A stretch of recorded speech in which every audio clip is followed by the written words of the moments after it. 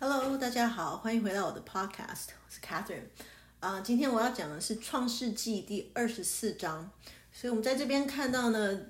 他讲到亚伯拉罕这个时候已经年纪老迈，所以向来一切事上呢，耶和华都赐福给他，那他也有一个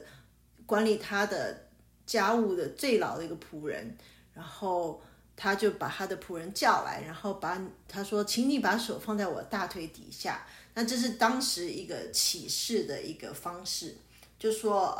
不要为我的儿子娶这迦南地中的女子为妻，因为我们知道迦南地里面他们有许多神所不喜悦的一些行为或习俗在。他说，请你回到我的本地本族去，为我的儿子以撒娶一个妻子。那他的仆人就问他说，那倘若这个女子不肯跟我回到这个地方来，那我是不是应该把你的儿子带回你的家乡去？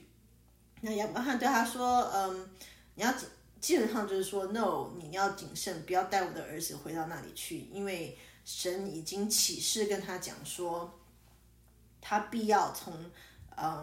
在迦南地是他的应许之地，所以他不需要再回到他的本地跟本家。他说，倘若这女子不肯跟你一起来，那你起的事就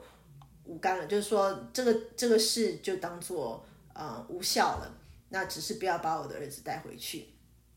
那所以呢，这个仆人就把他的手放在他主人亚伯拉罕的大腿底下，跟他起誓，然后就 promise 他说他愿意这样做，然后把他主人的骆驼取了10匹，带着他主人各样的财物前往米所波大米去，到了拿鹤的城。然后到了天将晚，众女子出来打水的时候，他便叫骆驼跪在城外的水井那里。那他这个时候呢，也是一个信主的一个仆人，那他就也祷告说，耶和华我主人亚伯拉罕的神啊，求你赐恩给我的主人亚伯拉罕，使我今日遇见好的机会。那他有讲到说他要什么，就是说这个女子呢，在打水的时候愿意把水给我喝，也愿意把水给我的骆驼喝。那他这样就知道说是这个就是你要给以撒的妻。那其实他的这个当然是很简单的一个要求，但是他的重点就是说，这个女子必须要是一个很仁慈的一个女子，就是心胸宽阔，然后很好的一个女子，而不是一个自私自利的人。OK， 那他所寻找的对象，他这个方向也是对的，因为很多人在找对象的时候呢，忽略了这一点，就只看到对方的外表，或是对方的身份地位，或者是否有钱，或者是职业高尚。但是其实不管一个人的长相或者是职业多高尚，如果他没有一颗善良的心，他没有一个慷慨的心，他以后在你的关系当中也不会对你好。那很多人的婚姻或者是是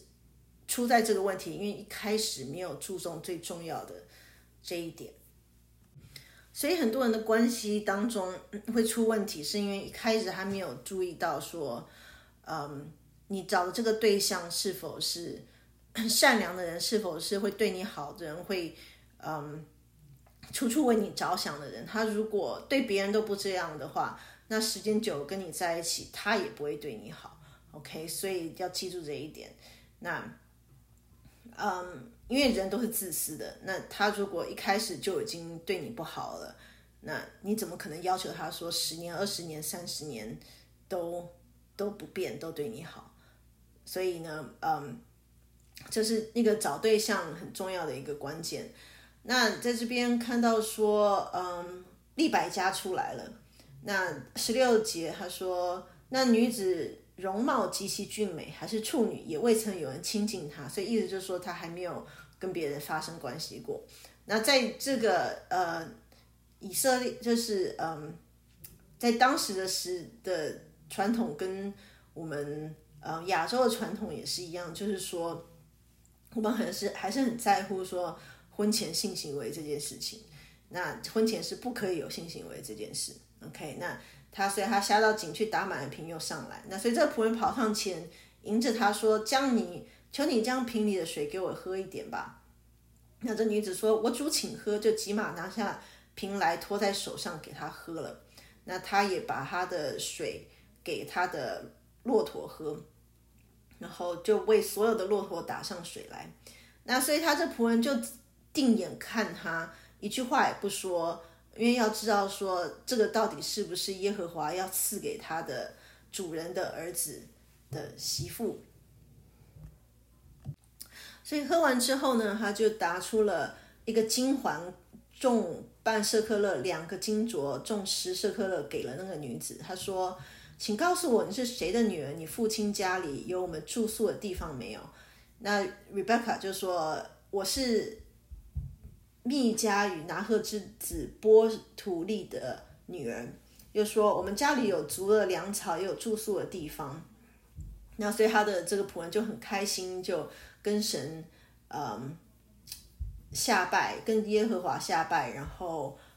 感恩神，他以不断的慈爱诚实待我主人，就知道说这个就是神所牵引他要来找的这个女子。那所以利百加回去把这些事情告诉他的家人，那所以他家人就收拾了房间，让他这个仆人呢进到拉班的家，能够梳洗跟拿水，还有用草喂他的骆驼。那但是他这个仆人就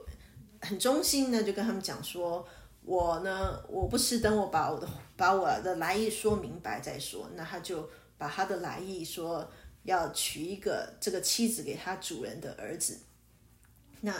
所以呢，他把后面这几节都是在讲他之前我们看过的事情。然后那他们听完之后，第50节他说，拉班跟比土利回答说：这事乃出于耶和华，我们不能向你说好说歹。就是说神既然已经成了这个事情，那我们也就不阻挡。那就让他的仆人睡了一个晚上，然后但是还是要求说让女子同我们再住几天，至少10天，然后他可以去。那但是这仆人就说：耶和华既赐给我通达的道路，你们不要耽误我，请打发我走，回到我主人那里去吧。那他们就不留利百加愿意跟他们回到亚伯拉罕的地方。那他们就打发妹子利百加和他的乳母同亚伯拉罕的仆人并跟从仆人都走了。他们就祝福利百加说：我的妹子啊，愿你做千万人的母，愿你的后裔得着仇敌的城门。意思就是说你的后裔呢都是非常的就是非常的勇猛，也非常的到处都是，不管走到哪里呢都是胜利的，就对了。然后呢，他们就跟着这个亚伯拉罕的仆人回到了这个住在南地这个地方。然后呢，利百加举目看见以撒，就急忙下了骆驼，问那仆人说：这田间走来迎接我们的是谁？那仆人说：那是我的主人。那利百加就拿帕子蒙上脸，就像我们